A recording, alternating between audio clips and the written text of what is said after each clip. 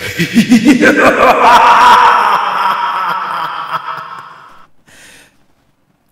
วัสดีครับต้อนรับเข้าสู่รายการ Movie Party คืนขยี้หนังนะครับขยี้หนัง ขอขยับก่อนจะขยี้ขอขยับนิดนึงคืนขยี้หนังนะครับดำเนินรายการโดยผมจีนวิวไฟเดอร์นะครับกลับมาเป็นประจำแบบนี้ทุกค่ำคืนวันพุธนะครับเวลา 3 ทุ่มจนถึง 4 ทุ่มโดยประมาณนะครับทาง YouTube Channel Major Group นะครับดังนั้นใครที่ฟังย้อนหลังหรือว่าใครที่ยังไม่ได้กดติดตามยังไม่ได้กดกระดิ่งเนี่ยกดเอาไว้ด้วยไม่เสียหายอะไรมีเนื้อหาใหม่ๆ Major เขาอัพตัวอย่างเร็วมากนะแล้วตัวอย่างซับไทยตัวอย่างที่แบบว่าสมบูรณ์แบบ Official เนี่ยเขาอัพได้แบบว่าทันแล้วก็ตามดูทันกันทันท่วงทีเลยนะครับใครอยากจะติดตามทั้งตัวอย่างแล้วก็เนื้อหาสาระต่างๆนะครับที่เกี่ยวข้องกับวงการภาพยนตร์เนี่ยกดติดตามเอาไว้ไม่มีผิดหวังสำหรับ Major Group นะครับแล้วก็นิดเดียวฝากไปกดติดตาม Scoop Viewfinder ด้วย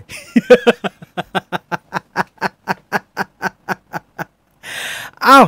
ใครอยู่ที่ไหนนะครับอยากจะคุยกันเป็นอย่างไรบ้างฝนตกไหมร้อนไหมมันร้อนจังเนอะผมไม่เข้าใจมันอะไรกันหนาวะมันควรจะร้อนอยู่ไหมอ่ะนี่มันกันยายนแล้วนะมันควรจะเริ่มแบบเข้าสู่หน้าหนาวแล้วไหมอ่ะฝนก็น้อยเนาะฝนก็แบบกระปิดกระปอยมากเลยอ่ะไม่ได้มีตกแบบหนักอ่ะแต่ดีละน้ำจะได้ไม่ท่วมแต่ได้ยินว่าแรงพอสมควรนะครับอ้าวใครอยากจะพูดคุยอะไรกันนะครับสามารถทักทายกันเข้ามาได้เลยนะครับเราอยู่กัน60นาทีนะครับขณะนี้เวลา 21:07 นาทีนะครับเข้ามาเลทนิดนึงโทษคุณตุลเขาชวนคุยนินทาชาวบ้านอยู่ครับ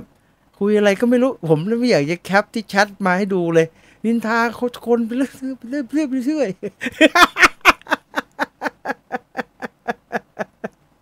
เลยเข้ามาเลทสักนาที2นาทีเนี่ยพูดอะไรก็ไม่รู้นินทาคนนู้นนินทาคนนี้แย่จังมันใครไปดูหนังเรื่องอะไรมานะครับหรือไปได้ยินข่าวเรื่องไหนมาสามารถคุยกันวันนี้ได้นะครับถ้าร้านแตกจะมีกิจกรรมแจกจะมีกิจกรรมไหมครับนี่ร้านแตกแจกไอ้นี่ถังดับเพลิงอุ้ยนี่ร้านแตกจะแจกถังป๊อปคอร์นฝุ่นเขอะมากเลยแย่ เดี๋ยวไม่เหมาะสมเช็ดก่อนร้านแตกแจกนี่ผมถามจริงอะถ้าแจกอะอยากได้ไหมครับไอ้พวกเนี่ยเรียกว่าอะไรอะไอ้พวกถังป๊อปคอร์นอะไรพวกเนี่ยมันมาอย่างนี้นะถังในทรัสของไอ้ Fast and Furious เนี่ยอย่างเงี้ยคุณอยากได้ไหมอะถ้าแจกอะผมก็กลัวคุณไม่อยากได้กันผมมีอยู่ประมาณนึงนะครับถ้าร้านแตกจะจับแจกของพวกนี้แล้วกันดีไหมพี่คำรามใหม่ทุกวันเลยเหรอหรือว่าพี่อัดเสียงไว้แปลว่าอะไรครับหัวเราะเหรอไปอัดเสียงไว้ทำไมเล่าเคยอัดไว้แล้วมันไม่เวิร์กก็หัวเราะไปเถอะก็แบบ สดดีกว่าเยอะเข้าทางพี่จีนคืออะไรฮะไม่เข้าทางผมผู้มีไมค์นี่เห็นไหมถึงจะเอียงก็เถอะใครเซตเป็นมั่งไอเนี่ยไอเชือกเนี่ยผมเซตไม่เป็นเนี่ยมันหย่อนก็ใครทำงานสตูดิโอสอนผมทีว่ามันใช้ยังไงอ่ะของผมมันหย่อนเหมือนกางเกงในเก่าๆแปลกๆแล้วมันก็ไม่ค่อยตรงนะครับผมก็ผูกมันไม่ค่อยเป็นอ่ะมันผูกยังไงอ่ะใครมีวิธีส่งอินบ็อกซ์มาบอกทีนะนครศรีฝนตกเป็นช่วงๆแต่อากาศร้อนทำเอาไมเกรนขึ้นเลยพี่ตุลผู้โดนบูลลี่ตลอดเวลาไม่ได้บูลลี่ครับแต่ไม่มีไมค์มีแค่เงี้ยพิมพ์เงี้ยสู้ไม่ได้ผมมีไมโครโฟนผมคอนโทรลทุกอย่างผมอยู่ในกำมือแต่ผมก็ไม่ได้ใช้อำนาจครับผมแค่เล่าให้ฟังว่าผมมาช้าเพราะคุณตุลชวนคุยอะไรก็ไม่รู้อยากดูไหมว่าแชทอะไร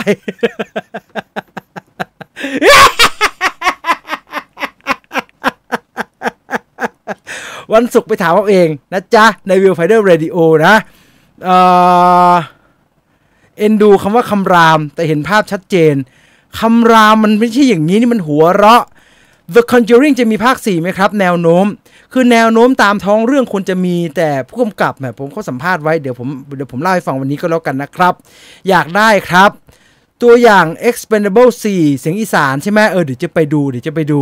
ร้านแตกนี่ไม่ใช่ชิงร้อยชิงล้านอยากได้ค่ะ เดี๋ยวบอกเพื่อนบอกน้องรีบกดติดตามค่ะโอ้ขอบคุณฮะสาธุขอบคุณมากๆประธานตัดไมค์ประธานไม่ต้องตัดไมค์ปุ่มไมค์มันอยู่ที่คนจะอภิปรายครับกดเองได้แต่ประธานก็มีอำนาจตัดไมค์อยู่ดีแหละเดือนนี้อยากดู The Creator ที่สุดผมก็สนใจนะผมก็สนใจน่าสนใจดีอยากได้อยากครับก็คือไอ้นี่ใช่ไหมถังป๊อปคอร์นในขวดกระปุกน้ำอะไรพวกนี้ใช่ไหมได้เดี๋ยวเรามาจัดกิจกรรมกันนะวันนี้มีเนื้อหาอัดแน่นเหมือนเดิมครับเดี๋ยวหาน้ำกินก่อนเดี๋ยวไม่มีน้ำกิน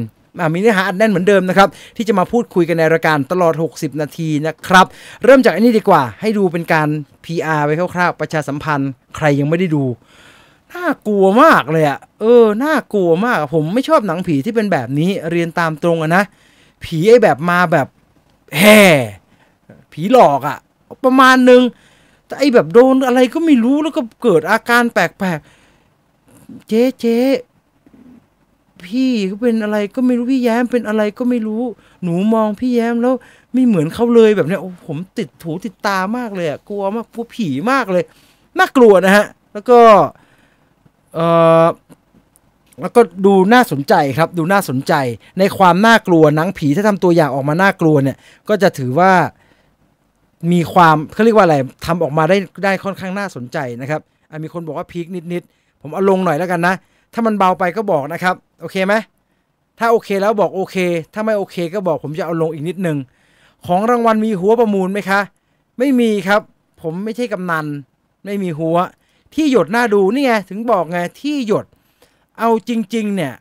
ตัวอย่างที่ปล่อยออกมาเนี่ยผมว่าดูดีกว่าที่คาดเอาไว้พอสมควรเพราะว่าที่คาดการเอาไว้เนี่ยรู้สึกว่าไม่คิดว่าจะออกมาประมาณนี้เรียนตามตรงเพราะว่าส่วนใหญ่เนี่ยเท่าที่เรารู้กันมาเนี่ยหนังผีที่ทำมาจากไอ้เรื่องเล่าที่ไม่ได้เป็นเรื่องโบราณไม่ใช่เหมือนแม่นาคพระโขนงผีกระสืออะไรแบบนั้นนะครับเรื่องที่กึ่งจะเป็น urban legend ผมว่ามันชอบทำออกมาแล้วไม่ดีครับ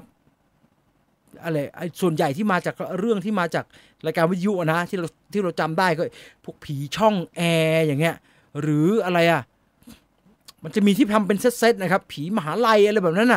ถามว่าสนุกไหมก็ประมาณนึงครับแต่ว่าโดยรวมแล้วมันออกมาไม่แปลกแต่ไอ้ที่หยดเนี่ยผมว่าทำออกมาน่าสนใจผม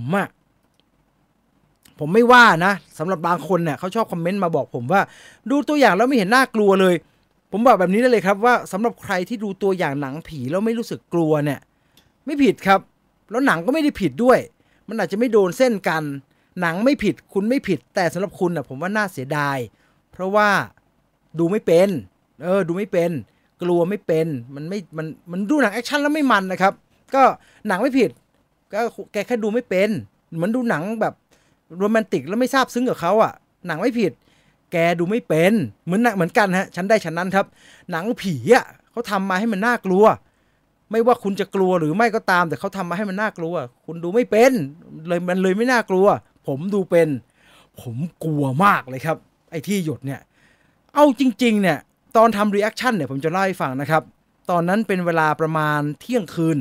ผมยังไม่ได้ดูเลยนะผมก็มาอัดตอนที่ดูรีแอคชั่นอันนั้นเลยเรียนตามตรงว่าช่วงบ่ายวันเนี้ยเพิ่งนึกขึ้นได้ว่ากูยังไม่ได้ดูไอ้หนังตัวอย่างที่หยดแบบดีๆเลยนี่หว่า เพราะตอนดูรีแอคชั่นตอนที่ถ่ายนะครับดูไม่รู้เรื่องเลยกลัวผีมากเลยแล้วผมก็ไม่แน่ใจว่าทำไมมันกลัวขนาดนั้นนะครับเพราะว่าภาพที่ออกมาในตัวอย่างมันก็ไม่ได้เห็นผีเยอะที่เห็นยายที่เด็กเห็นยายจากชิงช้าสวรรค์มันก็ไกลๆนะครับแต่ผมว่านะที่ผมรู้สึกมันน่ากลัวเนี่ยอาจจะเป็นเพราะว่าเราไปตามฟังแล้วก็อ่านนิยายแล้วก็มันทำงานกับจินตนาการมาเยอะนะครับเพราะทั้งอ่านนิยายเนาะแล้วก็ฟังเรื่องแล้วก็จินตนาการตามอ่านเรื่องจินตนาการตามฟังนิยายจินตนาการตามพอหนังมาแล้วมันก็เป็นเห็นภาพขึ้นมาแล้วมันก็ค่อนข้างตรงกับที่เราจินตนาการเอาไว้เนี่ยมันก็เลยยิ่งน่ากลัวขึ้นมาครับดังนั้นผมว่าอันเนี้ยทีเด็ดเลยแล้วภาพยายอย่างเงี้ยหรือว่าภาพอาการของน้องแย้มในเรื่อง ซึ่งจริงก็น่ารักมากเลยนะตัวนักแสดงก็น่ารักมากเลยทุกคนเลยลูกสาวทั้ง3 คนเลยแต่โอ้โหไอสิ่งที่ปรากฏมาในตัวอย่างเนี่ยโอ้ดูแล้วติดตาฮะกลัวมากเลยนี่ระแวงเหมือนกันนะเนี่ยว่าไปดูหนังจริงจะเป็นยังไงเนี่ยนะดังนั้นฝากไว้ด้วยครับกับตัวอย่างที่หยดผมไม่ติดอะไรเลยนะนักแสดงจะหน้าฝรั่งหน้าแขกหน้าจีนหน้าไทยอะไรเอาเลยครับเอาเลยครับไม่มีผมไม่มีปัญหาเลยให้เล่นดีซะอย่างคือบทเป็นคนขาวเอาคนดำเล่นกูก็โอเคครับ ผมไม่ติดผมไม่ติดผมเองเหมือนที่พูดในเทเลอร์รีแอคชั่นนะครับผมว่าดีซะอีกเขาเลือกนักแสดงแบบมีคุณณเดชน์มาเล่นน่ะมันเหมือนมันยกหนังขึ้นมาอีกระดับหนึ่งได้เลยนะมันทำให้หนังกลายเป็นหนังแบบหนังตลาดหน่อยเงี้ยหนังผีตลาดหน่อยเนี่ยความจริงทำยากกว่าหนังผีอาร์ตนะครับอาร์ตสโลเบิร์นเนี่ยมันเป็นอีกฝั่งหนึ่งมันค่อนข้างจะเข้าทางคนที่ชอบแบบนั้นได้ง่ายแต่ไอแบบตลาดโชงชางแต่ว่าประทับใจเนี่ยยากมากนะและที่หยดมีแนวแบบนั้นนะครับพี่จีนกลัวกว่าเล็กมันโกอีกเหรอครับมันคนละอาการครับเล็กมันโกเนี่ยมันไม่สบายใจแต่ไอที่หยดเนี่ยมันน่ากลัวเลยครับผมขนแบบหนังไก่เลยอะแล้วตอนแบบอัดไปแล้วมันก็พอต้องพูดมันก็นึกถึงก็ระแวงนะครับแบบเนี้ย กลัวมากเลยกลัวมากเลยจำได้ตอนเด็กๆบ้านผมบรรยากาศแบบนั้นเลยโดนเส้นเต็มๆนะตัวอย่างของแขกก็น่าสนใจดีใช่แล้วหลังจากที่หยดซึ่งทำงานกับเราพอสมควรเนี่ยเมื่อช่วงประมาณ1 ทุ่มเขาก็มีการปล่อยตัวอย่างของแขกออกมาครับอันนี้ก็ต้องเรียนตามตรงนี่ผมจัดเขียวว่าของแขกเลยนะผมตั้งใจให้มันเข้ากับธีมของแขกเพราะว่าเพิ่งจะอัดเทรลเลอร์รีแอคชั่นของแขกไปก่อนจะเข้ารายการนี้เองเพราะตัวอย่างเพิ่งจะปล่อยออกมาตอนเย็นเดี๋ยวเต็มไปดูในเทรลเลอร์รีแอคชั่นนะอันนี้จะพูดถึงนิดเดียวก็คือตอนก่อนหนังเรื่องนี้จะปล่อยตัวอย่างอันนี้ออกมาเนี่ยผมไม่ได้สนใจเลยครับผมก็ประมาณนึงผมก็รู้สึกแบบก็หนังผีแล้วมั้งหนังผีตีหัวเข้าบ้านมันเยอะนะครับเดี๋ยวนี้แล้วก็ไม่ได้สนใจตามดูทุกเรื่องนะครับแล้วก็เรื่องนี้ก็ดูแบบคงเอาคอนเซปต์แบบมุสลิมอะไรแบบนั้นแหละมั้งแต่ไม่ได้สนใจฮะภาษาฝรั่งเขาเรียกว่า not ring any bell ไม่ได้อะไรเลยไม่หือไม่อือเลยแต่ว่าไอตัวอย่างของแขกออกมาเนี่ยเมื่อกี้เพิ่งจะดูไม่ไหวเหมือนกันนะแต่มาอีกทางครับผมใส่หูฟังอย่างนี้เลยผมใส่หูตอนดูตัวอย่างแล้วมันก็เป็นเสียงสวดมุสลิมนะฮะสิงเหมือนเราฟังที่เขาละหมาดนะครับแล้วมันก็แต่มันไม่สบายใจเหมือนเวลามุสลิมข้างบ้านละหมาดเว้ยมันฟังแล้วไม่สบายใจเนี่ยไม่รู้บทสวดอะไรผมกลัวมากเลยนะผมกลัวเพราะว่าคนทำหนังมันบ้ามันชอบเอาบทสวดแบบบทสวดที่น่ากลัวแล้วเป็นของจริงนะครับเฮ้ยมึงอย่าเล่นไม่เอามึงอย่าเล่นทำแบบนั้นไม่เอาอย่าเล่นแล้วมันมาดังแถวนี้แล้วมันมีผีแถวนี้ได้ยินจะทำยังไงใช่ไหมกลัวไม่เอาผมไม่เชื่อเรื่องผีนะครับแต่กลัว เหมือนในลองของโอมรามเดียวมาเทพสามตาเนี่ยเฮ้ยไม่เอากลัวอย่าไปเอาของจริงมาเล่นจะบอกชอบไอ้คนทำหนังพี่ชอบเอาของจริงมาเล่นแล้วผมเชื่อว่าไอ้ของแขกนี่นะมันของจริงมาเล่นแน่ๆเลยแล้วพี่เอาบทสวดของจริงมาเล่นเดี๋ยวก็มีปัญหาหรอกแล้วเราก็ได้เห็นรายละเอียดนะครับมีคุณก๊อฟอัครานะครับมีคุณโมอามีนามีคุณสนนะครับสนธยานะแล้วก็มีเรื่องของจริงๆพล็อตไม่น่าซับซ้อนครับคนทำของแล้วก็เกิดอาการแบบที่มันแบบไม่น่าไว้วางใจขึ้นแล้วก็นำมาซึ่งฉากต่างๆนานาที่แบบโอ้ไม่ไหวไม่น่ากลัวเหลือเกินแล้วผมว่านะไอ้น้องคนทำของแขกเนี่ยพุ่งเก่าเป็นพุ่งกลับใหม่เนาะสงสัยเป็นลูกหลานได้ลองของแล้วครับผมว่าเต็มไปด้วยอารมณ์ของหนังสยองขวัญแบบที่ลองของเป็นนะครับไอ้ลองของเป็นเขมรเนาะโอ้แรมไม่ดีโรแมนติเทปซามตาเนาะคุณมะหมี่เนาะน่ากลัวชิบหายเลยไอ้ของแขกอย่างนั้นเลยครับโอ้ตายกูคือถ้าใครจำได้ตอนไอ้จอมหมังเวทตอนจอมขมังเวทเข้ามาทำภาค2แล้วมันซีจีเยอะมันมีตัวปีตัวใหญ่เดินเงี้ยมันไม่ค่อยน่ากลัวครับผมว่าเวลาเขาทำแล้วมันเป็นแบบเมคอัพหรือเป็นยางเป็นอะไรแบบเนี้ยแล้วเลือดสาดแล้วทาสีจริงแล้วถ่ายจริงไอ้แบบนั้นน่ากลัวฉากหนอนก็หนอนหยิบอย่างเงี้ยไอ้อย่างนั้นน่ากลัวไอ้ของแขกมาทางนั้นอีกแล้วครับ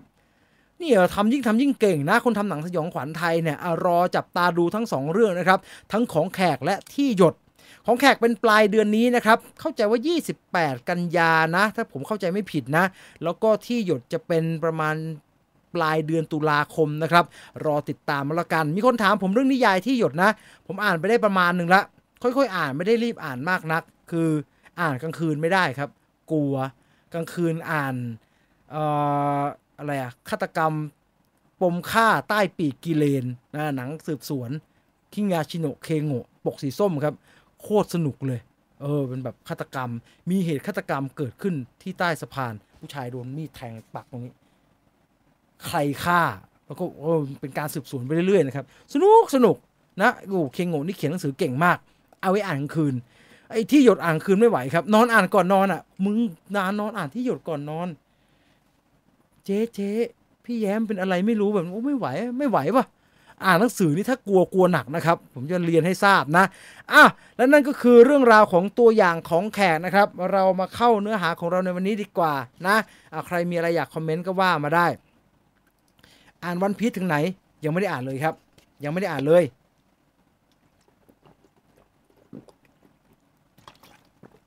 ไม่มีเวลานะแต่ว่าผมมาตั้งท่าจะอัดรีวิววันพีซแบบทั้งหมดอะแล้วก็แบบมีรายละเอียดมีอะไรแบบเนี้ยผมไม่อยากให้การ์ตูนต้นฉบับมันมามีอิทธิพลต่อการรีวิวซีรีส์ครับต่อการพูดถึงซีรีส์ผมก็เลยตัดสินใจขอเป็นคนดูซีรีส์อย่างเดียวที่ยังไม่เคยอ่านการ์ตูนก่อนเดี๋ยวขออัดรีวิวให้เสร็จก่อนแล้วจะได้เริ่มอ่านนะครับที่หยดหน้าดูจริงตอนแรกคิดว่าคืออะไรพอดูตัวอย่างปุ๊บสนใจเลยไปลองฟัง The Ghost Radio ดูจากนั้นหลอนนอนไม่หลับเลยครับน่ากลัวมากหนังต่างประเทศที่เกี่ยวกับประมาณว่าผู้หญิงท้องหรือว่าคลอดลูก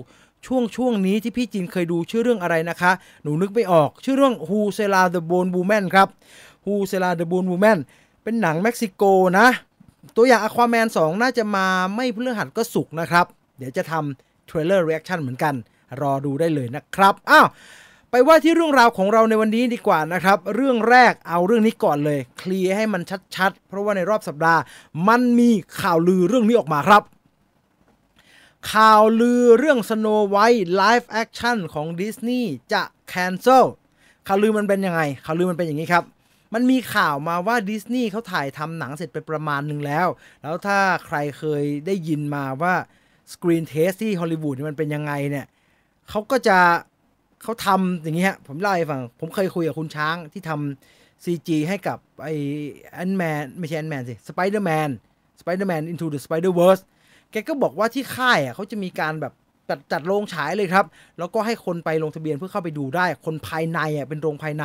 ก็จะเป็นหนังที่แบบยังไม่เสร็จสมบูรณ์ดีเขาจะฉายเทสไปเรื่อยๆครับเพื่อต้องการฟีดแบ็กในลักษณะของคนดูบ้างว่ามันมีอะไรติดแล้วก็เอามาปรับแก้ไขหนังนะครับเรื่องนี้นะครับจะเป็นประเด็นนี้นะครับเกิดขึ้นเพราะว่าเขาว่ากันว่ามันมีการฉายสกรีนเทสรอบแรกของ Snow White ที่ราเชล เซกเลอร์เล่นนะครับฉายไปแล้วก็ลือกันต่อว่าสกรีนเทสเนี่ยฟีดแบ็กไม่ดีครับประกอบกับก่อนหน้านี้เนี่ยบางสตูดิโอก็เพิ่งจะตัดสินใจ Warner Brothers ก็เพิ่งจะตัดสินใจ cancel หนังเรื่อง Bad Girl ไปซึ่ง Bad Girl นี่เสร็จหมดแล้วนะเกือบจะฉายอยู่ลอมมารอแล้วแต่ว่า cancel ไม่ฉายที่ไหนเลยนะครับไม่ใช่เอาไปฉายสตรีมมิ่งนะคือเอาทิ้งไปเลยคือถ้าฉายก็ต้องมานั่งเสียตังค์ทำการตลาดถ้ามันไม่เข้ามาตรฐานก็ทิ้งไปเลยดีกว่าเสียน้อยเสียยากแบบนั้นเขาก็เลยมีข่าวว่าเป็นไปได้ไหมถ้าตัวหนัง Snow White จะโดนคล้ายๆกับที่ Bad Girl โดนก็คือ cancel ก่อนจะได้ฉายแล้วหนังก็กลายเป็นแบบหนังแท้งเป็นแบบนั้นเลยที่คนเห็นข่าวลือข่าวนี้นะครับแล้วก็รู้สึกว่ามันมีมูลแล้วมันดูน่าจะกลายเป็นความจริงมากพอสมควรเนี่ยเป็นเพราะว่าก่อนอะไรทั้งสิ้นนะครับ Snow White มันจะฉายปีหน้าเนาะแต่ระหว่างทางเนี่ยหนังเรื่องนี้มัน controversy เหลือเกินครับภาษาไทยเขาเรียกว่ามันฉาวเหลือเกินมันเต็มไปด้วยประเด็นที่มันเป็นประเด็นแง่ลบนะครับอะไรบ้างประเด็นแง่ลบที่เกี่ยวกับ Snow White นะครับก็มีทั้งเรื่องของการคัดเลือกนักแสดงอันนี้เป็นประเด็นแรกเลย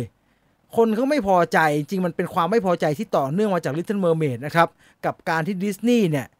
แคสติ้งนักแสดงโดยไม่ค่อยจะแคร์ ตัวการ์ตูนหรือว่าตัวแอนิเมชันต้นฉบับ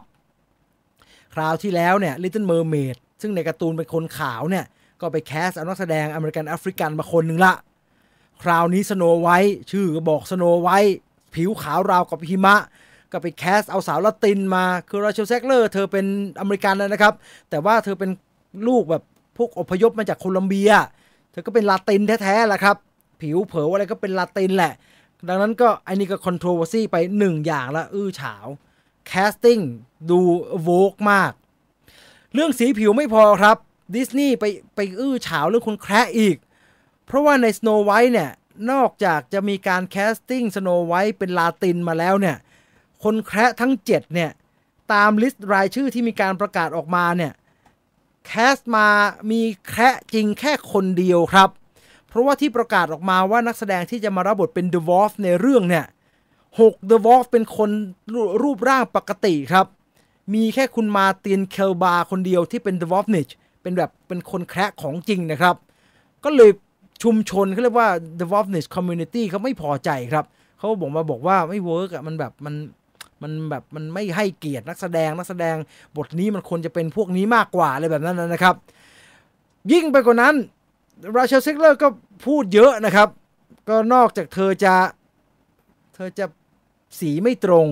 ถูกไหมสีไม่ตรงแล้วเธอก็ขยันพูดนะครับเธอก็ให้สัมภาษณ์บ่อยอ่ะแล้วก็ให้สัมภาษณ์แต่ละอย่างก็โอ้ตายแล้วผมก็เชียร์นะพี่ก็เชียร์ไม่ออกเหมือนกันน้องเอ้ย อันแรกผมเข้าใจผมเข้าข้างเธออันแรกเนี่ยเธอบอกว่าสโนไวท์ต้นฉบับเหรอน่ากลัวเธอบอกว่าเธอกลัวตอนเป็นเด็กอะประสบการณ์เธอไม่ดีกับสโนไวท์เพราะเธอกลัวมากคนนักข่าวก็ถามว่าโอ้ราเชลอยู่กลัวสโนไวท์คืออะไรวะไม่เห็นเข้าใจเลยเธอบอกว่าเธอดูสโนไวท์ต้นฉบับนะครั้งเดียวเองเพราะว่าเธอเธอมีประสบการณ์ไม่ดีแล้วเธอก็กลัวเหมือนกลัวผีอย่างนั้นนะครับแล้วเธอก็ไม่ได้ดูอีกเลยนักข่าวก็ถามว่าจะไปกลัวทำไมสโนไวท์ไม่เห็นมีอะไรเลยตอนแรกเนี่ยถ้าอ่านแต่หัวข่าวผมก็จะไปเข้าใจว่าเธอเหยียดการ์ตูนสโนไวท์บอกว่ามันมีความน่ากลัวไม่ใช่ประสบการณ์ของเธอไม่ดีจริงฮะเธออะดูสโนไวท์แล้วที่บ้านน่ะก็พาไปเที่ยวดิสนีย์แลนด์แล้วก็พาไปเล่นไอ้ดิสนีย์แลนด์ไรด์นะฮะคล้ายๆบ้านผีสิงเนี่ยแต่มันเป็นเครื่องเล่นที่เรียกว่า Snow White Scary Adventure มันก็เป็นแบบแม่มดผีนะครับแล้วก็เป็น Scary Adventure อ่ะแล้วเธอเป็นเด็กจิ๋วเข้าไปใน Snow White Scary Adventure เธอก็เลยกลัวมันเป็นอันนี้มากกว่าฉะนั้นคดีเรื่อง Snow White น่ากลัวเนี่ยอันนี้ศาลยกฟ้องไม่ว่าแต่ไอ้เรื่องหาว่าเจ้าชายเป็นสโตเกอร์เนี่ยเอาไม่อยู่เว้ยคือเธอให้สัมภาษณ์นะครับซึ่งเข้าใจในเจตนานะเธอบอกว่าต้นฉบับอ่ะมันแปลกการ์ตูนมันออกมาตั้งแต่ปี1937แต่ณวันนี้ทุกอย่างมันเปลี่ยนไปหมดแล้วอันเดิมเนี่ยมันเป็นเรื่องของผู้หญิงที่เกิดปัญหาขึ้นแล้วอยู่ๆไอ้เจ้าชายก็มาจากไหนก็ไม่รู้แล้วก็ตามมาจูบเธอตอนที่เธอหลับยังไม่รู้จักกันเลยราเชล แซกเลอร์บอกว่าโอ้ยเจ้าชายเนี่ยพฤติกรรมมันสตอกชัดๆเลยมันดูเวียดมากๆเลยแบบนั้นน่ะแล้วอากับกริยาในการให้สัมภาษณ์ของเธอนะครับเพื่อผมไปฟังสัมภาษณ์มาแล้วแหมถ้าฝั่งไม่ชอบเขาก็หมั่นไส้เอาได้ง่ายๆเนาะไอความวิพากษ์วิจารณ์ของราเชล แซกเลอร์ที่มีต่อต้นฉบับสโนไวท์นี่แหละครับทำให้มันยิ่งฉาวไปเป็นการใหญ่กระแสของสโนไวท์มันก็เลยไม่ดีเอาซะเลยคนเขาก็พูดถึงแต่ในแง่ลบนักแสดงก็ไม่เป็นที่ประทับใจไอการตัดสินใจปรับหลายๆอย่างทำให้มันโมเดิร์นไนซ์แล้วจะมีลูกของผู้กำกับต้นฉบับออกมาพูดว่าไม่พอใจอีกแบบเนี้ยหนังเรื่องสโนไวท์มันก็ยิ่งลบมันจึงกลายเป็นตะกอนครับที่นำพามาสู่ความอยู่ๆมันก็ดูน่าเชื่อถือเฉยเลยของไอ้ข่าว Snow White Cancel ข่าวนี้ครับซึ่งจริงๆแล้วล่าสุดมีตัวแทนจากทางดิสนีย์ออกมาให้สัมภาษณ์นะครับว่า Cancel ไม่ Cancel แน่แล้วสื่อหลายๆสำนักเขาก็วิเคราะห์เอาไว้ว่าอย่าง Snow White อ่ะไม่มีทาง Cancel ยังไงก็ฉายแน่ๆเพราะว่าอะไรเพราะถ้าเราย้อนกลับไปดูรายได้ของหนังที่เป็น Live Action Adaptation เยอะที่สุดเนี่ยคือ Lion King นะครับแล้วก็ลดหลั่นกันมา Lion King นี่เป็นพันล้านเลยแล้วหลังจากนั้นก็ได้เรื่อยๆทุกเรื่องไม่มีขาดทุนกระทั่ง The Little Mermaid ที่โดนด่าเยอะมากๆนะครับตอนฉายก็ไม่ขาดทุนนะครับ The Little Mermaid เนี่ยตอนนี้ได้เงินเยอะกว่า Mission Impossible ด้วยซ้ำไปครับ The Little Mermaid ได้เงินชนะ Ant-Man and the Wasp: Quantumania ได้เงินเยอะกว่า John Wick ด้วยซ้ำไปครับแล้วพอมาฉายสตรีมมิ่ง The Little Mermaid ก็ได้รับการตอบรับคนคลิกเข้าไปดูเยอะพอสมควรเยอะจนกลายเป็นหัวข่าวนะครับว่า The Flash ไม่มีคนดูเลยแต่ Little Mermaid ทำลายสถิติคนดูในรอบสัปดาห์แรกหลังจากลงสตรีมมิ่งมหาศาลเลยแบบเนี้ยตัวเลขเหล่านี้มันตรงไปตรงมาครับมันตรงไปตรงมาพอที่จะบอกกับเราว่าดิสนีย์อาจจะไม่จำเป็นต้องแคนเซิลหนังเรื่อง Snow White ก็ได้กระแสเกิดขึ้นจริงไหมจริงแต่กระแสที่เกิดขึ้นจริงก็ไม่ใช่ทั้งหมดมู่หลานเองก็มู่หลานเนี่ยเอาจริงๆตัวเลขมู่หลานพูดยากครับเพราะมู่หลานน่ะมาในช่วงที่มันโควิดพอดีดังนั้นผมว่าเราไม่สามารถเอาตัวเลขรายได้เรื่องมู่หลานเนี่ยมาพิจารณาเรื่องขาดทุนหรือไม่ขาดทุนได้ครับเอารอดูก็แล้วกันอันนี้ผมว่าเพื่อความเป็นธรรมถ้ามันไม่ไหนมันไม่แคนเซิลแล้วนะเพื่อความเป็นธรรมรอให้มันถึงจนตัวอย่างฉายแล้วเราค่อยมาแบบเคาะกันอีกทีตอน The Little Mermaid เนี่ยผมเชียร์นะผมรู้สึกว่าเฮ้ยไม่แย่ได้ต้องได้สิแอบเชียร์ให้มันเจ๋งด้วยซ้ำไปเพราะว่ารู้สึกว่าคนนะว่า Little Mermaid เกินเหตุว่าเยอะอะแบบอะไรหนาวะผมก็เลยแอบเชียร์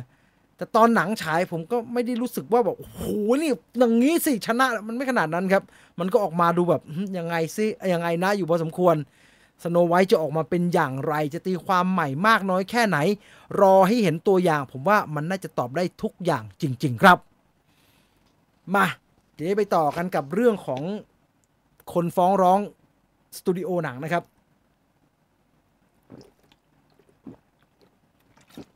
ใครมีอะไรอยากจะพูดถึงสโนไวท์มาขอสัก2 นาทีมาการตลาดแบบใหม่คนด่าแต่คนก็ไปดูค่ะการตลาดแบบนี้ไม่ดีคุณอาชิรดามันคอนโทรลไม่ได้ครับมันคอนโทรลไม่ได้เดี๋ยวมันด่าแล้วไม่ดูขึ้นมาจะซวยเอาเจอเอเรียลเข้าไปดูได้แค่10 นาทีเข้าไปดูฉากโขดหินหรือเปล่าเอาตัวสตูดิโอน่าจะรู้ว่าเขาดูมากน้อยแค่ไหนเขาตัวเลขเขามีหมดมีทวิตหนึ่งพูดถึงราเชลแซกเลอร์ไปในทางลบทั้ง10 ข้อแถมเอารูปเธอโชว์นิ้วกลางเธอโดนว่าเยอะครับเธอโดนว่าเยอะซึ่งไม่แปลกเลยครับถ้าเธอออกมาวางตัวแบบนี้นะแต่ว่าเดี๋ยวดูนี่ก่อนถ้ากระแสเธอมันลบมากๆเนี่ยฮังเกอร์เกมส์น่าจะมีปัญหาแต่ว่าเฮ้ยผมว่านะอันนี้ไม่ได้เข้าข้างนักแสดงนะสโนไวท์ยังไงไม่รู้นะแต่ฮังเกอร์เกมส์น่ะบทเธอในฮังเกอร์เกมส์เนี่ยโคตรเหมาะเลยในนิยายเนี่ยโอ้โหเห็นแต่หน้าเธอนะครับมันเหมาะมากทั้งเสียงร้องทั้งรูปร่างทั้งลักษณะความมั่นใจในแบบของเธอนะครับมันเหมาะกับตัวละครนี้มากๆไม่นะที่กดดูแอเรียลบนสตรีมมิ่งคือไม่ได้ไปดูในโรงไงแต่มันก็คนดูสตรีมมิ่งเยอะไงครับ The Flash เนี่ยคนดูในโรงก็ไม่ดูสตรีมมิ่งก็ไม่ดูนะครับเข้าใจถูกไหมฮะมันไม่ใช่ว่าคนดูในโรงไม่เยอะมันไม่เยอะยังไงก็ตัวเลขรายได้ The Little Mermaid มันก็ไม่น้อยนะครับมันติดอันดับ6ของปีนี้นะครับหนังทำเงินน่ะก็เยอะอยู่ดีถูกไหมครับมันถึงติดอันดับ6ไงในขณะที่ The Flash เนี่ยคนดูในโรงไม่เยอะรายได้โคตรแย่เลยแล้วพอมาฉายในสตรีมมิ่งก็ไม่เยอะอยู่ดีเนี่ยครับมันก็งงมันก็แบบน่าสนใจเขาเรียกว่าตัวเลขมันน่าสนใจ Blue Beetle กับ The Flash ไม่โดนด่าแต่รายได้ติดดอยใช่คนชมสนุกอย่างนั้นอย่างนี้ไม่ได้ตังค์เลยครับได้ตังค์น้อยมากเลยขาลงของดิสนีย์มันเป็นขาเนี่ยผมค่อนข้าง question เรื่องนี้ครับหลายคนมองว่าแบบดิสนีย์ลงแล้วแต่ว่าพอไปดูรายได้มันไม่ลงฮะรายได้มันยังเยอะอยู่คือโอเคแหละมันไม่สูงเหมือนกับพวก Lion King แต่มันพูดยากอย่างหนึ่งครับเพราะว่าในปีเนี่ย2023เนี่ยถ้าไม่นับไอ้พวกทำเงิน1,000 ล้านนะอย่างบาร์บี้กับมาริโอซึ่ง2เรื่องนั้นน่ะมันชนะไปแล้วถูกไหมหรือออปเพนไฮเมอร์ก็ได้เงินเนี่ยส่วนใหญ่แล้วจะได้น้อยครับ ถึงขาดทุนเลยคุณดูทอมครูซสิ Mission Impossible อย่างนั้นน่ะคือตัวเลขมันตกทั้งวงการทั้งอุตสาหกรรมแต่ในขณะที่ตกกันทั้งหมดอ่ะไอ้ The Little Mermaid มันอยู่ในฝั่งที่ยังรอดอยู่นะครับดังนั้นก็พูดยากอ่ะว่ามันเป็นขาลงอ่ะหรือหนังมาเวลอ่ะเราก็ชอบบอกว่ามาเวลขาลงมาเวลขาลงลงจริงอ่ะ DC ครับมาเวลไม่ลงขนาดนั้นรายได้มาเวลหลังๆยังดีอยู่เลยพวกด็อกเตอร์สเตรนอ่ะคือเขามีกองทัพที่ยังเหนียวแน่นอยู่นะครับไม่ว่าคำวิจารณ์ของหนังมันจะแย่ขนาดไหนนะโอเคเรื่องคุณภาพหรือมันไม่สนุกเนี่ยผมไม่เถียงเลยหลายเรื่องเราดูแล้วก็รู้สึกว่ามันโอ้ไม่สนุกอ่ะแต่เฮ้ยเขายังได้ตังค์อยู่ว่ะเหมือนที่เราชอบด่าหนังโซนี่กันนะครับซูเปอร์ฮีโร่โซนี่อ่ะเวนอมอย่างเงี้ยมอร์เบียสอย่างเงี้ยเรามันไม่สนุกมันจืดอย่างนั้นอย่างนี้เขาได้ตังค์เยอะมากเลยครับอันนี้ก็เถียงลำบากว่าเขาควรจะทำแบบไหนอะนะรอพี่จีนวิเคราะห์รายได้ Aquaman 2ผมก็เป็นห่วง Aquaman เหมือนกันนะนี่ว่าอะไรเนี่ยวันพีซทำออกมายิ่งมาเปรียบเทียบดิสนีย์ไลฟ์แอคชั่นคนยิ่งด่า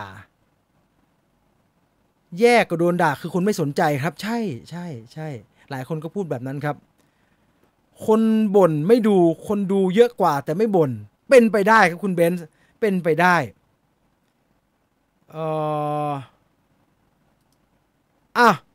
นั่นเป็นความเห็นครับคุณพาราดอนบอกว่าเงือกกำไรน้อยครับถ้าเอาคนที่เหมือนแอนิเมชันเล่นผมว่ารายได้น่าจะถึง800 ล้านซึ่งนั่นเป็นการคาดเดาอย่างเดียวครับมันไม่เกิดขึ้นจริงไงมันไม่สามารถการันตีได้ว่านั่นจะเป็นความจริงนะแต่ความจริงคือรายได้ณวันนี้ถึงนางเงือกจะไม่ได้รับการตอบรับที่ดีขนาดนั้นก็ยังไม่ขาดทุนนะครับมาไปต่อดีกว่าอีกเรื่องที่น่าสนใจผมสนใจประเด็นนี้มาตั้งแต่มันเป็นประเด็นแรกๆแล้วนะครับก็คือเรื่องของหนังเรื่อง Yesterday ครับไม่ได้เกี่ยวกับพล็อตไม่ได้เกี่ยวกับ The Beatles หรือไม่ได้เกี่ยวกับผู้กำกับนะครับแต่เกี่ยวกับการโปรโมทหนังประเด็นของหนังเรื่องนี้เนี่ยมันค่อนข้างจะเข้ายุคเข้าสมัยครับเพราะว่ามันมีคนมาฟ้องสตูดิโอว่าเขาซื้อตั๋วไปดูหนังเรื่อง Yesterday ไม่ใช่ซื้อตั๋วเขาจ่ายเงินประมาณ100 บาทเนี่ย 3.99 เหรียญสหรัฐประมาณ100 บาทเนี่ยผ่านทาง amazon.com ซื้อ Yesterday มาดูเพราะว่าเขาหวังว่าเขาจะได้เห็นอานาเดออามาสในตัวอย่างมันมีอานาเดออามาสครับปรากฏในรายการโทรทัศน์ที่ตัวละครพระเอกไปออกแล้วก็เล่นเพลงของ The Beatles ให้ฟังแล้วปรากฏว่าพออีตาคอนเนอร์วอลเฟเนี่ยกับไมเคิลรอสชาเนี่ยที่ซื้อ Yesterday จาก Amazon มาดูเนี่ย100 บาทเนี่ยแกก็ดูไปรอแอนนาเดออามาสเอาแล้วเดี๋ยวจะมาแล้วออกทีวีแล้วไอ้สุดท้ายไม่มีครับสุดท้ายฉากแอนนาเดออามาสกับตัวละครพระเอกของเรื่อง Yesterday เนี่ยมันถูกตัดทิ้งไปเขาก็เลยโกรธมากครับโกรธว่าเฮ้ย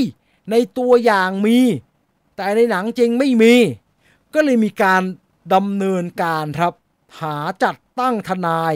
ฟ้องผู้สร้างครับฐานใช้ชื่อเสียงความเปล่งประกายและความโด่งดังของแอนนาเดออามาสในการโปรโมทภาพยนตร์ในตัวอย่างแต่ในหนังจริงไม่มีแอนนาเดออามาสอยู่เขาเรียกร้องค่าเสียหายที่ทำให้เขารู้สึกเสียใจที่ไม่ได้ดูแอนนาเดออามาสนะครับประมาณ5 ล้านเหรียญสหรัฐหรือว่า175 ล้านบาทครับสุดท้ายสุดผลวันนี้คือศาลเขาก็ฟ้องกันมาสักพักใหญ่ๆแล้วนะครับเป็นปีๆแล้วแต่สุดท้ายเนี่ยณวันเนี้ยที่มันกลับมาเป็นข่าวอีกครั้งนึงเนี่ยเพราะว่าศาลตัดสินเรียบร้อยแล้วครับศาลตัดสินยกฟ้องครับไม่สำเร็จครับไม่ได้ตังค์ไปดูหนังต่อไปสตูดิโอไม่ผิดดังนั้นการพิจารณาครั้งนี้ก็จะเป็นการยืนยันว่าสตูดิโอสามารถโปรโมทแบบไม่ตรงปกได้ครับ เรื่องนี้เป็นประเด็นนะเพราะว่าหลังๆเนี่ยตัวอย่างชอบตัดอะไรมาใส่โดยที่ในหนังจริงไม่มีแล้วผมไปค้นดูครับไม่ได้มีแค่ครั้งนี้ครั้งเดียวครับที่เป็นการออกมาโวยวายของแฟนๆเพื่อจะบอกว่าเฮ้ยนี่เหมือนไม่เหมือนกับที่คุยกันไว้นี่นาไอตัวอย่างบอกมีนี้ไม่มีทำไมเป็นอย่างนั้นล่ะ มีกรณีอะไรบ้างเอาไปไล่ดูกันมีทั้งกรณีที่ฟ้องจริงและไม่มีการฟ้องเกิดขึ้นนะครับผมเริ่มจากที่ไม่มีการฟ้องเกิดขึ้นก่อนดีกว่าก็อดซิลล่าล่ำจะฟ้องแต่ไม่ฟ้องเกิดอะไรขึ้นในตัวอย่างมันมีนะไบรอัน แครนสตันอยู่ครับไบรอัน แครนสตันออกมาแบบเหมือนเป็นตัวเอกนะทุกคนก็รู้สึกว่าทุกคนจดจำแล้วก็ประทับใจไบรอัน แครนสตันถูกไหมฮะจากภาพยนตร์จากซีรีส์ชุด Breaking Bad แล้วคราวนี้ไบรอัน แครนสตันมาอยู่ในก็อดซิลล่าเราก็หวังว่าจะได้เห็นไบรอัน แครนสตันเยอะๆแล้วในตัวอย่างมันเหมือนจะเยอะครับแต่ปรากฏว่าพออยู่ในหนังเนี่ยก็ตายหาเร็วมากเลยประมาณสัก20 นาทีมั้งครับเราก็ไม่ได้เห็นไบรอัน แครนสตันแล้วแฟนๆเขาก็เลยต่อว่าทำท่าเหมือนจะฟ้องแต่สุดท้ายก็ไม่ฟ้องอีกเรื่องหนึ่งครับที่โดนโวยเยอะๆคือโรกวันเนี่ยตัวอย่างก็ปรากฏหลายฉากที่ไม่มีอยู่ในหนังจริงครับแฟน Star Wars อันนี้ก็ก่อวอร์ดก่อใน Reddit เลยพวกเนี่ยแต่ว่าสุดท้ายก็ไม่มีการฟ้องเกิดขึ้นนะครับหรืออีกหนึ่งเรื่องครับไอ้นี่ก็หนักครับอันนี้เขาเตรียมจัดตั้งกันเลยเตรียมจะฟ้องอยู่แล้วมีข้อมูลลงไว้ใน Reddit นะครับว่ามีคนพยายามจะจัดทนายฟ้อง Warner Brother เรื่องเกี่ยวกับ Suicide Squad เพราะว่าอะไรไม่ใช่เพราะว่าหนังโปรโมทเหมือนจะสนุกแต่ว่าหนังจริงออกมาไม่สนุกนะครับไม่ใช่เพราะว่าโจ๊กเกอร์อันนี้ผมเห็นใจและเข้าใจมาก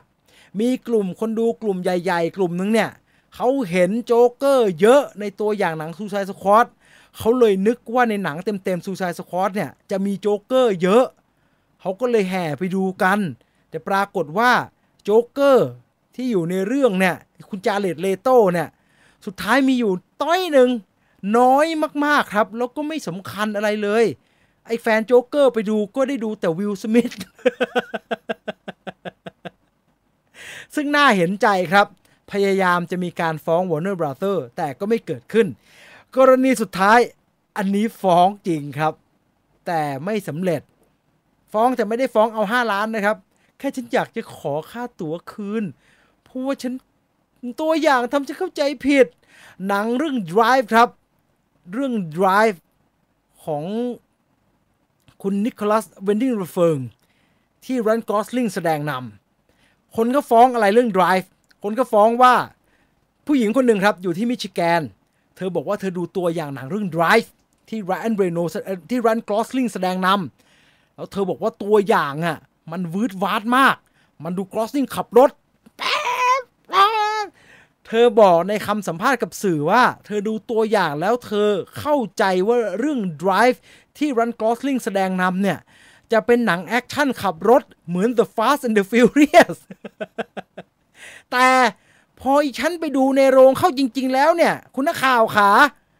มันไม่ Fast and Furious เลยมันสโลว์มากเลยหนังมันช้ามากดังนั้นนี่มันหลอกลวงผู้บริโภคชัดๆฉันขอค่าตั๋วฉันคืนเธอก็กะจะฟ้องครับแต่สุดท้ายเรื่องนี้ก็ไม่สำเร็จนะครับเพราะว่าตัวอย่างไม่ได้ผิดเจ๊ไม่ทำการบ้านเองเจ๊ไปนึกได้ยังไงว่า Drive จะเป็น Fast and Furious แกบ้าเปล่า แต่ผมเข้าใจมากๆเลยนะถ้าเข้าใจผิดแบบนั้นคือถ้าเข้าใจผิดว่า Drive นั่นก็สลิงเล่นเนี่ยแม่งช้ามากเลยแทบจะหลับเลยนะครับมันก็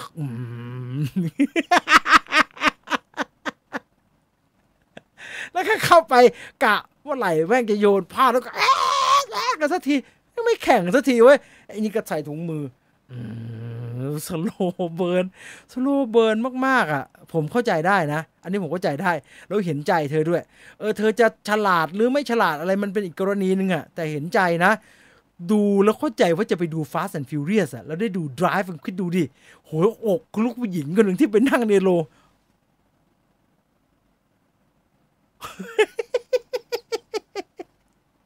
ขำก็ขำสงสารก็สงสารกลายเป็นไม่ใช่ Fast and Furious ครับกลายเป็น Slow and Serious ไปเลย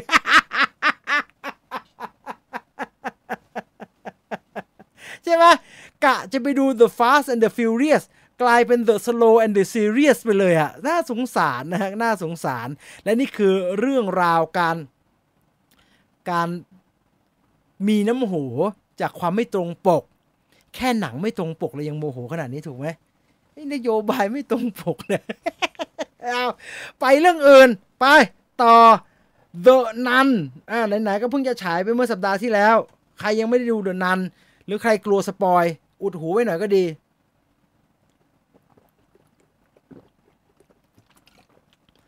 เพราะว่านี่เป็นข่าวคราวความคืบหน้าของหนังเรื่อง The Nun ภาคที่4ครับหลังจากจบ The Nun 2นะครับแล้วก็มีมิดเครดิตตัวหนึ่งทุกคนถามทันทีครับว่าConjuring 4จะมีไหมเพราะว่ามันดูจะไปต่อทางนั้นครับไมเคิล ชาเวสนะครับผู้กำกับ The Nun 2นะครับแล้วก็ผู้กำกับหนังเรื่อง The Nun ภาคที่1ด้วยและแกก็กำกับหนังในจักรวาล Conjuring เนี่ยมา3เรื่องแล้วเริ่มจาก The Curse of La Llorona นะครับ The Nun แล้วก็ The Nun ภาค2แกออกมาให้สัมภาษณ์ว่าผมคิดว่าพวกเขาน่าจะกำลังเขียนบทกันอยู่นะครับเขากำลังทำงานกันอยู่แหละหนังจะใช้ชื่อว่า The Conjuring Last Riteแล้วก็จะมาแน่ๆในแง่ของพฤติกรรมในการไล่ปีศาจของมัวริสมันจะเป็นศูนย์กลางของเรื่องมาซึ่งกรณีนี้เป็นศูนย์กลางของเรื่องมาโดยตลอดครับเป็นจุดสำคัญจุดหนึ่งในไทม์ไลน์ผมคิดว่ามันเกิดขึ้นมันขึ้นอยู่กับการตีความเลยครับหลายคนคิดว่ามันควรจะสอดคล้องกันอาจจะเป็นไปได้ทั้งสองทางทั้งสอดคล้องกับเรื่องราวที่กำลังเล่าอยู่ในหนังและสอดคล้องกับเรื่องจริงที่เป็นฐานของหนังเรื่องนี้ไมเคิล ชาเวสพูดในฐานะแฟนหนังนะครับแกบอกว่าอยากจะเห็นการ crossover ของปีศาจทั้งหลายใน Conjuring แบบ 100% เลยครับอยากจะเห็นสิ่งเหล่านี้เกิดขึ้นในจักรวาล Conjuring แล้วก็รู้สึกว่าหนังเรื่องนี้จะมีบทสรุปที่ยอดเยี่ยมแน่ๆครับแต่ว่าไม่อยากสปอยก็มีคนถามต่อครับว่าแล้วอนาคตของตัวละครที่พูดแบบไม่สปอยดีกว่านะแล้วก็ไม่เอาภาพขึ้นด้วยแล้วอนาคตของตัวละครสำคัญที่อยู่ใน Conjuring แล้วก็ที่อยู่ใน The Nun ล่ะที่มีเรื่องเกิดขึ้นกับเขาใน The Nun แล้วก็เหมือนจะจบแล้วเรื่องมันไม่จบเหรอ Sister Irene ทำอันนั้นไม่สำเร็จเหรอต้องเรียนตามตรงว่าถ้าใครย้อนกลับไปฟังนะฮะคลิปเรื่องเล่ารอบกองไฟที่เกี่ยวกับเคสของเฟรนชี่เนี่ยจะทราบดีว่ากรณีหลักอันนึงที่เป็นประเด็นหลักของกรณีของเฟรนชี่นะครับก็คือการไล่ผีที่ไม่สำเร็จครับแล้วก็นำมาซึ่งสิ่งที่ไม่ควรจะเกิดขึ้นมากมายมหาศาลซึ่งไมเคิล ชาเวสบอกว่าเอาอย่างนี้สรุปง่ายๆก็คือถ้าดูตามไทม์ไลน์ท้องเรื่องเนี่ย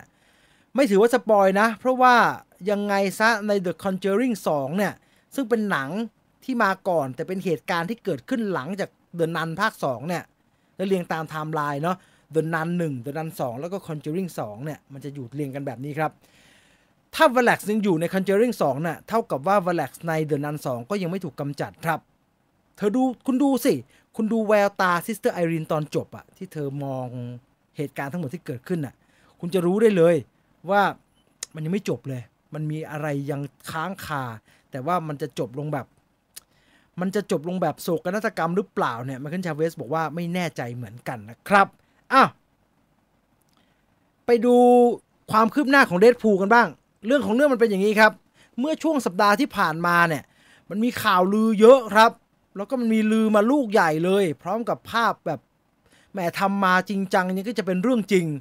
ประกาศว่าเดดพูล3เนี่ยจะมีใครมาคาเมโอบ้างอาจจะมีใครบ้างลองไปดูนะจะมีทั้งไอ้ไซคลอปจาก X-Men จะมีไอ้เวดวิลสันที่เป็นเวดวิลสันจาก Wolverine Origin จะมีแมกนีโตที่เป็นแมกนีโตแก่นะฮะเอียนแมคคาเลนจะมีสตรอมมาโผล่จะมีลอร่าด้วยลอร่าหรือว่า X.63 นะครับจากโลแกนจะมีอลิซาเบธ โอเซนกลับมาเป็นแวนด้าแม็กซิมอฟหรือว่าสการ์เลตวิชจะมีโปรเฟสเซอร์ X ด้วยชาวซาเวียวูล์ฟเวอรีนเนี่ยมาแน่ๆมีอะไรฟินิกซ์กลับมามีแดร์เดวิลด้วยมีเบลดที่จะเป็นเบลดเก่าก่อนเวสลีย์สไนป์แล้วเผลอๆจะมีมาเชอร์ฮาร่าอาลีโผล่มาด้วยมีใครอีกมีแกมบิดอีกแกมบิดที่เราอยากจะเห็นแล้วไม่ได้เห็นสักทีแล้วก็แน่นอนมีวูล์ฟเวอรีนเหล่านี้เนี่ยเป็นข่าวลือที่ปรากฏออกมาครับว่าโอ้โหพาเรดเลยคราวนี้นะเดดพูล3นะพาเรดตัวละครเพียบมันก็ลือไปมากครับจนไปเข้าหูคุณชอน เลวีผู้กำกับ ก็นักข่าวก็ถามครับ Entertainment Weekly ก็ถามว่าชอนยูเห็นไหมว่าข่าวลือเรื่องนักแสดงที่จะมาปรากฏตัวในเดดพูลมันเยอะมากเลยนะมันเยอะอย่างนั้นจริงๆไหมแกตอบแบบแบ่งรับแบ่งสู้ครับแกบอกว่าโอ้โหข่าวลือเรื่องนักแสดงเนี่ยมันยอดเยี่ยมมากนะเท่าที่เห็นเนี่ยถ้ามาหมดนะหนังผมจะเป็น the greatest cast ever ในประวัติศาสตร์ของวงการภาพยนตร์เลยเพราะว่าเยอะมากๆเลยแต่เท่าที่พูดได้แล้วไม่สปอยผู้กำกับบอกว่าเท่าที่เห็นเนี่ยบางคนจริงบางคนไม่จริงครับได้เท่านี้ฮะแกบอกได้เท่านี้แล้วตัวหนึ่งที่ชัวร์ล่ะวูล์ฟเวอรีนล่ะอันนี้ไม่ได้เป็นเรื่องของจะปรากฏตัวหรือไม่นะครับอันนี้มาแน่ๆเพราะว่าในภาพเบื้องหลังโผล่มาแล้วใส่ชุดเหลืองด้วยผู้กำกับบอกแบบนี้ครับเมื่อนักข่าวถามว่าการปรากฏตัวของวูล์ฟเวอรีนที่แสดงโดยฮิวจ์แจ็คแมนในหนังเรื่องเดดพูลภาคที่3เนี่ยจะเป็นการปูทางไปสู่อะไรในอนาคตของ Marvel Cinematic Universe ไหมหรือพูดง่ายๆก็คืออนาคตของ Wolverine ใน MCU จะเป็นยังไงต่อไปชอนเลวีตอบจริงๆจะบอกว่ามันพอจะน่าสนใจบ้างก็มีมูลอะไรบางอย่างนะครับแกตอบแบบนี้แกบอกว่า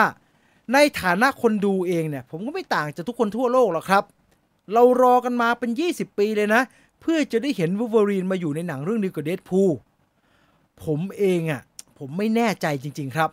ว่าเนี่ยจะเป็นครั้งสุดท้ายที่เราจะได้เห็น Wolverine บนจอหรือเปล่าดังนั้นถ้าผมมีโอกาสเนี่ยผมก็ต้องทำเลยครับทำอะไรผมต้องให้เขาใส่ชุดเหลืองดำชุดนั้นบนจอสักครั้งหนึ่งก็ยังดีไอชุดเหลืองดำเนี่ยไม่ใช่ประเด็นแล้วครับเพราะว่ามาแน่ๆอยู่แล้วเราเห็นในตัวอย่างอยู่แล้วแต่ว่าไม่ใช่ตัวอย่างในเบื้องหลังอยู่แล้วในภาพเบื้องหลังอยู่แล้วแต่ว่าประเด็นที่น่าสนใจก็คือถ้าผู้กำกับบอกว่าไม่แน่ใจว่านี่จะเป็นครั้งสุดท้ายหรือเปล่าเนี่ยแสดงว่ามันมีมูลนะครับว่านี่อาจจะเป็นครั้งสุดท้ายของฮิวจ์แจ็คแมนที่จะมารับบทวูล์ฟเวอรีนแล้วซึ่งผมเชื่อว่าน่าจะเป็นแบบนั้นครับฮิวจ์แจ็คแมนเป็นนักแสดงที่ประสบความสำเร็จพอสมควรครับแล้วก็ไม่ได้อยู่ในช่วงแบบสั่งสมชื่อเสียงแกเลยช่วงนั้นมาเยอะละเบอร์ใหญ่ๆแบบนี้ถ้าคุณสังเกตดูใน Marvel Cinematic Universe เกือบทั้งหมดไม่มีใครรับแบบเป็นภาระผูกพันครับคริสเตียนเบลก็มาทีเดียวอะไรทุกคนมาทีเดียวนะครับให้เล่นก็เล่นแป๊บหนึ่งแล้วกันแบบเนี้ยแต่มายาวๆแบบคริสอีแวนเหมือนโรเบิร์ตดาวนี่จูเนียร์แบบนั้นเนี่ยไม่มีใครทำเลยครับไม่มีใครทำเลยดังนั้นผมว่าใครอยากดูวูล์ฟเวอรีนที่เป็นฮิวจ์แจ็คแมนเนี่ยดูฮะครั้งนี้น่าจะสุดท้ายจริงๆแล้วครับอ้าวไปดูความคืบหน้าหรือว่าภาพหนังใหม่ๆกันบ้างดีกว่านะครับว่ามีอะไรน่าสนใจบ้างครับใครชอบหนัง Survival แต่ระวังไว้นิดหนึ่งนะทำไมต้องระวังเดี๋ยวจะบอกให้นี่เป็นภาพแรกนะครับจากหนังติดค้างกลางทะเลที่แสดงนำโดยแซคคารีลีไวน์แล้วก็มีจอร์จดูฮาเมลแสดงด้วยหนังมีชื่อว่า Not Without Hope ไม่มีวันหมดหวังเพราะก็ง่ายๆแหละครับคล้ายๆ Perfect Storm แต่ว่าอันนี้เรือมันเล็กไปหน่อย3คนเนี่ยเขาออกไปหาปลากลางทะเลแล้วคงไม่ดูพยากรณ์อากาศแล้วครับเรือก็เลยคว่ำเพราะพายุมาอยู่แถวเม็กซิโกก็ต้องเอาตัวรอดกันกลางทะเลแหละครับไม่มีใครมาช่วยเอายังไงล่ะถึงจะรอดแซคคารีลีไวน์แสดงนำนะครับร่วมด้วยจอร์จดูฮาเมลนะครับและที่ผมบอกว่าต้องระวังไว้หน่อยเนี่ยเพราะว่าผู้กำกับคือโจคานาแฮนครับโจคานาแฮนคือใครโจคานาแฮนคือผู้กำกับ The A Team พูดแบบนี้น่าจะเฮ้ยพี่ The A Team มันจะตายใช่แบรดลีย์คูเปอร์นะเลียมนีสันนะโคตรมันเลยแต่มันไม่ได้ตังค์เลยไม่ได้ทำภาคต่อเสียดายเหมือนกันแต่ ADA Team เอามาตัดสินอันนี้ไม่ได้ครับต้องตัดสินด้วยผลงานการกำกับของโจคานาแฮนที่ดูใกล้เคียงกับ Not Without Hope ก็คือเป็นหนังแบบ Survival Movie เป็นหนังเอาตัวรอดเอาชีวิตรอดแกเป็นผู้กำกับหนังเรื่อง The Grey ครับ The Grey ที่เลียมนิวสันไปติดอยู่บนเขาแล้วต่อยกับหมาป่าที่แม่งไม่มีการแบบไม่มีแอคชั่นเลยที่ง้างจะต่อยกับหมาป่าแล้วหนังจบนั่นให้เดินแฮกทั้งเรื่องแล้วไม่มีเลยระวัง Not Without Hope จะเป็นอย่างนั้นครับแต่อย่างไรก็ตามก็น่าสนใจอยู่ดีแหละอีกหนึ่งทีเซอร์ที่ปล่อยออกมา Aquaman and the Lost Kingdom มีการปล่อยทีเซอร์ออกมาแล้วนะครับเราได้เขียนรายละเอียดนิดหน่อยนะครับ ก่อนที่ตัวอย่างจะปล่อยออกมาพฤหัสถึงศุกร์นี้นะครับอ้าวดูหน่อยว่าเรื่องย่อมันว่ายังไงบ้างนอกจากจะปล่อยทีเซอร์นะครับทาง Warner Bros ยังมีการปล่อยเรื่องย่อเขาเรียกว่า Official Synopsis ของหนังเรื่อง Aquaman and the Lost Kingdom ออกมาให้เราได้รู้กันเขาบอกว่าเรื่องราวเนี่ยจะเป็นเหตุการณ์ที่เกิดขึ้นหลังจากBlack Manta พ่ายแพ้ต่อ Aquaman แต่แกยังไม่ยอมลดละเรื่องความแค้นครับแกยังแค้นที่พ่อแกเนี่ยถูกไอ้ Aquaman ฆ่าแกก็ประกาศกล้าวเลยครับว่าไม่มีอะไรจะมาหยุดเขาได้คราวนี้ Black Manta ไม่ได้มาแค่เทคโนโลยีแบบสูตรเทคโนโลยีอย่างเดียวครับแกมาพร้อมกับอาวุธใหม่ที่เรียกว่า Black Trident ก็คือตรีศูนย์เหมือนที่ Aquaman ใช้แต่เป็นสีดำครับ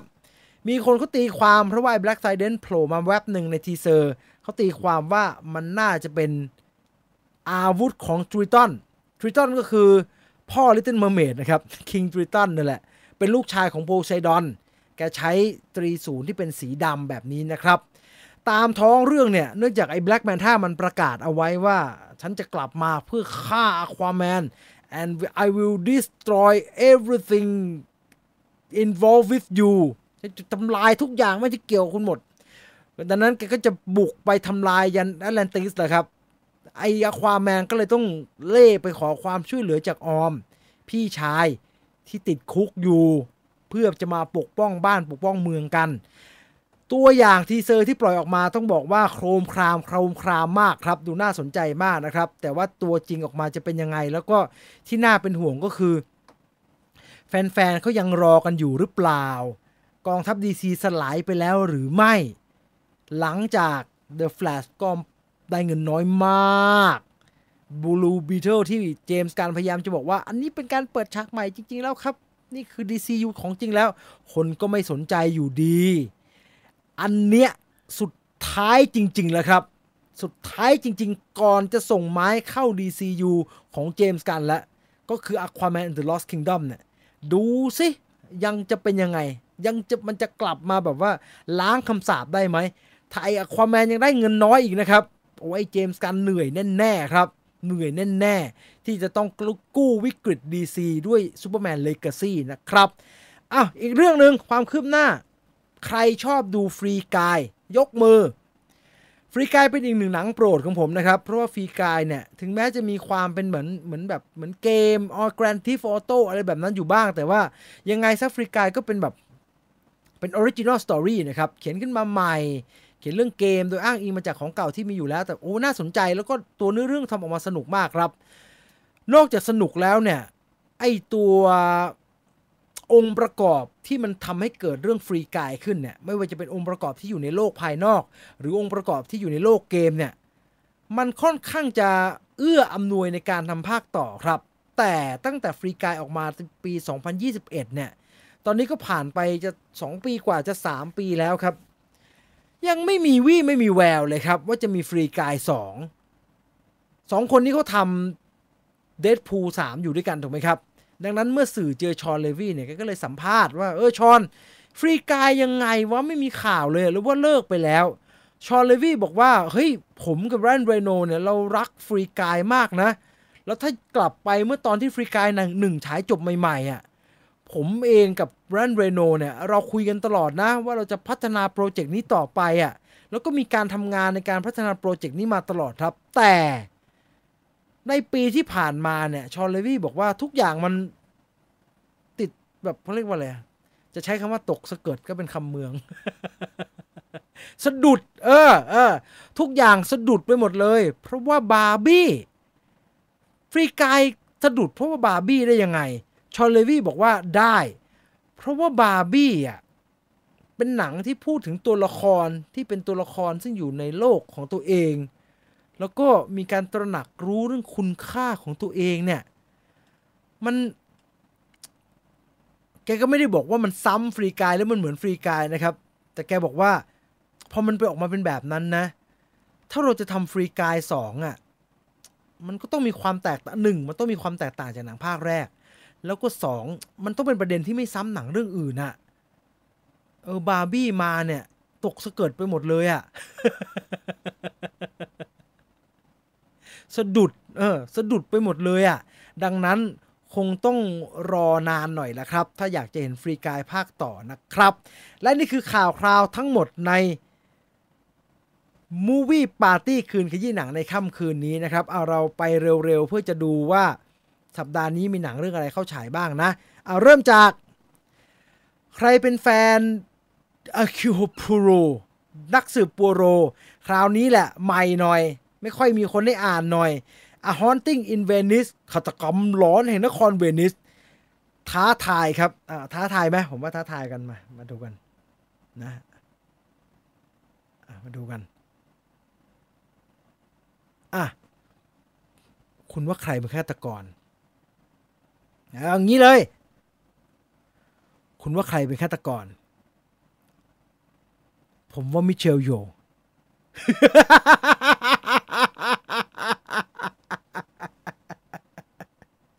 หนังฉายวันศุกร์นะครับใครไม่อยากโดนสปอยไปดูก่อนนะรีบไปดูนะเปิดหน้าตัวเองไว้ดีกว่าตามมาด้วย The Equalizer ที่ได้คะแนนสูงที่สุดในแฟรนไชส์ Equalizer ดีเจเก่งก็บอกผมว่าอันนี้มันฮะ2มันอาจจะไม่มันแต่ภาคนี้มันสุดๆไปดูได้เลย Equalizer 3ตามมาด้วยคู่ระห่ำไถ่ข้ามโลกRansom นะครับหนังเกาหลีผู้กำกับซีรีส์ Kingdom นะครับคิมชองฮุนเล่าเรื่องของภารกิจช่วยเหลือนักการทูตที่ถูกลักพาตัวที่เลบานอนไอ้น้านี่อีกแล้วไอ้น้านี่นะใช่ไหมไอ้ที่ไปโดนไอ้บาทหลวงขายยาจะล่อเอานั้นใช่ไหมแล้วไอ้ติดในถ้ำในอุโมงค์ไอ้น้านี่แหละอะไรของแกนักหนาเนี่ย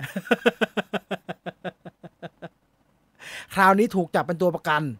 ตามมาด้วยมอนสเตอร์ญี่ปุ่นเลยครับคราวนี้ลูกชายอันนี้หนังโคริเอดะนะลูกชายพฤติกรรมแปลกๆแม่สงสัยก็เลยไปหาความจริงที่โรงเรียนเจอเรื่องน่าตกใจระหว่างครูกับนักเรียนตกใจประมาณไหนไปดูเอาโคริเอดะนะแล้วก็ A Time to Fly Inspired by True Story A Time to Fly เนี่ยเป็นหนังไทยก็เรื่องของหม่องทองดีนะครับเด็กที่เป็นแชมป์จรวดกระดาษPaper Planeจรวดกระดาษแล้วตอนนี้เป็นแบบนักขับโดรนไปแล้วน่าสนใจนะครับน่าสนใจอยากรู้ว่าเขาจะเล่าออกมาแบบไหนนะตามมาด้วย Sleep หลับอะไรเนี่ยหลับลึกหลอนมึงจะเบอร์คำว่าลึกทำไมว่าอ่านไม่รู้เรื่อง เมียท้องแล้วผัวก็ละเมอแปลกๆครับแล้วก็ลุกลามไปเรื่อยๆไปหาหมอก็ไม่ดีขึ้นก็หาหมอผีแล้วกันหนังเกาหลีนะหรือใครเด็กๆเกิดไม่ทันไปอันนี้ภาคบังคับไปไม่ทันไปดูในโรงใครเกิดไม่ทัน1989แบทแมนที่ไมเคิลคีตันเป็นแบทแมนกลับมาแล้วมาฉลองครบรอบกี่ปีไม่รู้ผมบวกลบคูณหารไม่ถูกแต่ว่าสนุกมากหนังมาเวลกี่เรื่องแพ้หมดอันนี้สนุกสุดๆแบทแมนภาคนี้ที่มีโจ๊กเกอร์เป็นแจ็คนิโคลสันอันนี้สนุกสุดๆไปดูภาคบังคับสุดท้ายครับการ์ตูน Gridman Universe ไม่โปรโมทอะไรแล้วกันแฟนๆเข้าไปดูกันแอนิเมะนะใครเป็นสายแอนิเมะก็ไปดู Gridman Universe และนั่นคือทั้งหมดที่จะเข้าฉายในวันพรุ่งนี้ครับผมตบมือถูกด้วย เล่นเกมเพื่อเป็นการเสียเวลาไปควิสกันเดี๋ยวกดให้มันมีสติเดี๋ยวผิดโอเคลงทะเบียนได้เลยผมก็จะลงเหมือนกันสแกน QR code นะครับ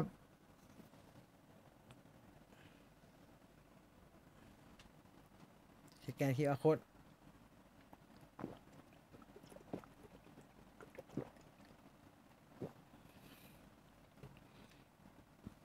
โอ้ยหิวน้ำมากเลยกินน้ำตบมือคุณตุลบอกตบมือไม่ดังผมปิดไมค์ไว้ตบมือแล้วปิดไว้เมื่อกี้กลัวมันมีอะไรไม่ดีแลบออกมาเหมือนที่คุณตุลพิมพ์ในแชทนะครับเดี๋ยวมันแลบออกไป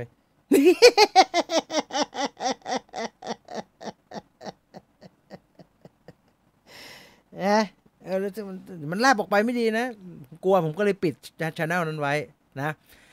ควิสวันนี้เป็นเรื่องอะไรไม่รู้จำไม่ได้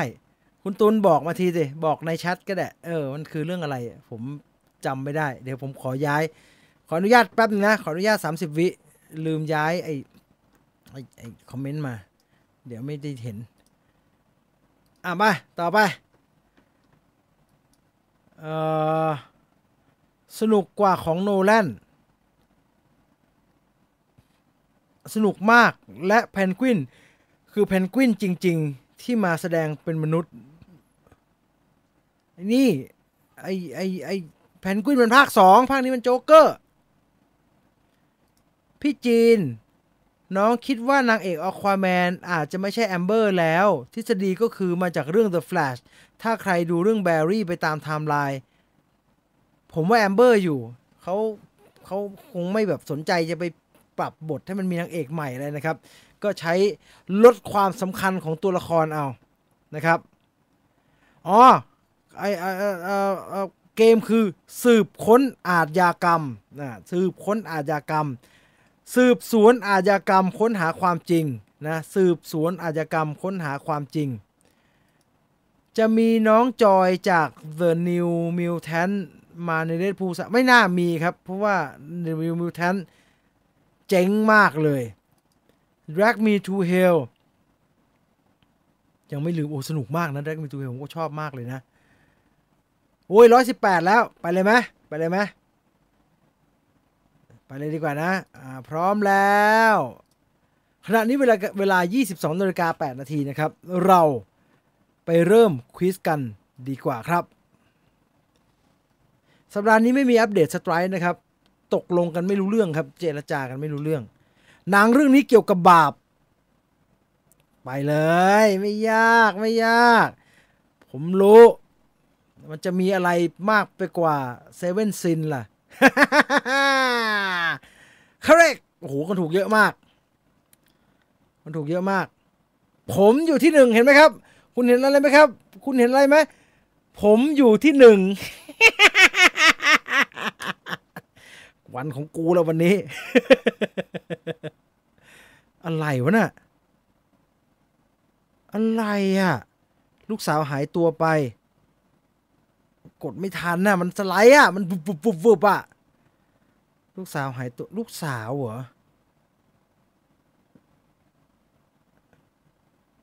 ลูกสาวลูกสาวใช่ผมนึกว่าลูกชายลูกสาว prisoner ใช่ทำไมมันตกแรงจังวะตกไปตั้งที่4แน่ไม่เป็นไรสู้ต่อไปทาเคชิคิตาโนะ3เฮ้ยหมูมาก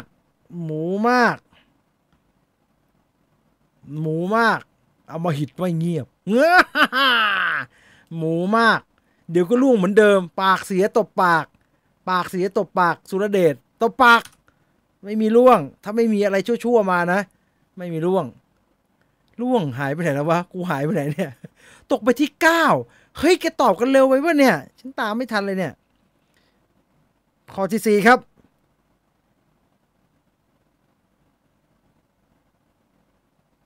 เรื่องมีโรเบิร์ต ดาวนี่จูเนียร์มันรูปอะไรเนี่ยพุ่มกลับเหรอฟินเชอร์นี่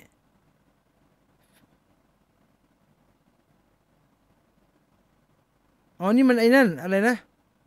แล้วมันสืบค้นยังไงวะเชอร์ล็อกโฮมนักสืบอย่างเงี้ยเหรอไปเลยกูไปเลย20 กว่าเลย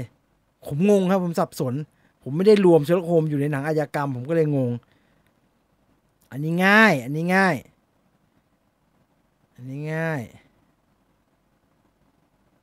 อย่าสับสนเรื่องแล้วกันไอ้นี่ฮอกอายกับไอสการ์เล็ตวิชอยู่ด้วยกันนะวินลิเวอร์วินลิเวอร์ต่อมันเก่งมากเลยผมล่วงกราวเลยเนี่ย20 กว่าสุรเดชถูงแกว่าฉันล่วงกราวเลยเว้ยมันมี2 เรื่องมันต้องถูกเรื่องด้วยนะคิดว่าถูกไม่ได้เอาอีกเรื่องมาถ้าเอาอีกเรื่องมาจะงงเพราะว่ามันเป็นตัวละครเดียวกัน แต่ก็เททูไม่ได้หน้าตาอย่างนี้แล้วก็เททูหน้าตาอมโศกกว่านี้เยอะมากระเถิบขึ้นมา1อันดับโอ้คุณบูมเป็นที่1นะครับข้อ7ครับใครแมทเดมอนเหรออะไรอันนี้แล้วกันนะมีอเล็กซ์บอลวินเนี่ยไม่รู้ดิพาร์เต็ดมั้งผมว่านะเนี่ยถ้ามันมีช้อยแบบเล่นคำ2อันนะฮะให้เลือกหนังเรื่องนั้นไปเลยเพราะว่าอันอื่นมันไม่ได้เล่นคำด้วยเนี่ยถ้าเล่นคำ2อันมันจะหลอกกันแต่ว่าไม่ถูกฮะเพราะว่าไม่ได้ไม่รู้เรื่องข้อที่8ครับมิเชลโยเรื่องนี้คือนี่ไงที่จะเข้านี่ไงใช่ไหม Haunting in Venice Acapulco เหลืออีกกี่ข้อเนี่ยโอ้โหไม่ขยับเลยเว้ยที่รักหรือเปล่ามีคนตั้งชื่อแบบนี้ฮะตลกดีอะไรเนี่ยเป้อารักษ์นี่ที่หยด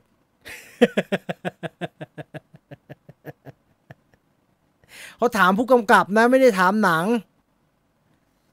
เขาถามผู้กำกับก้องเกียรติโขมศิริเนี่ย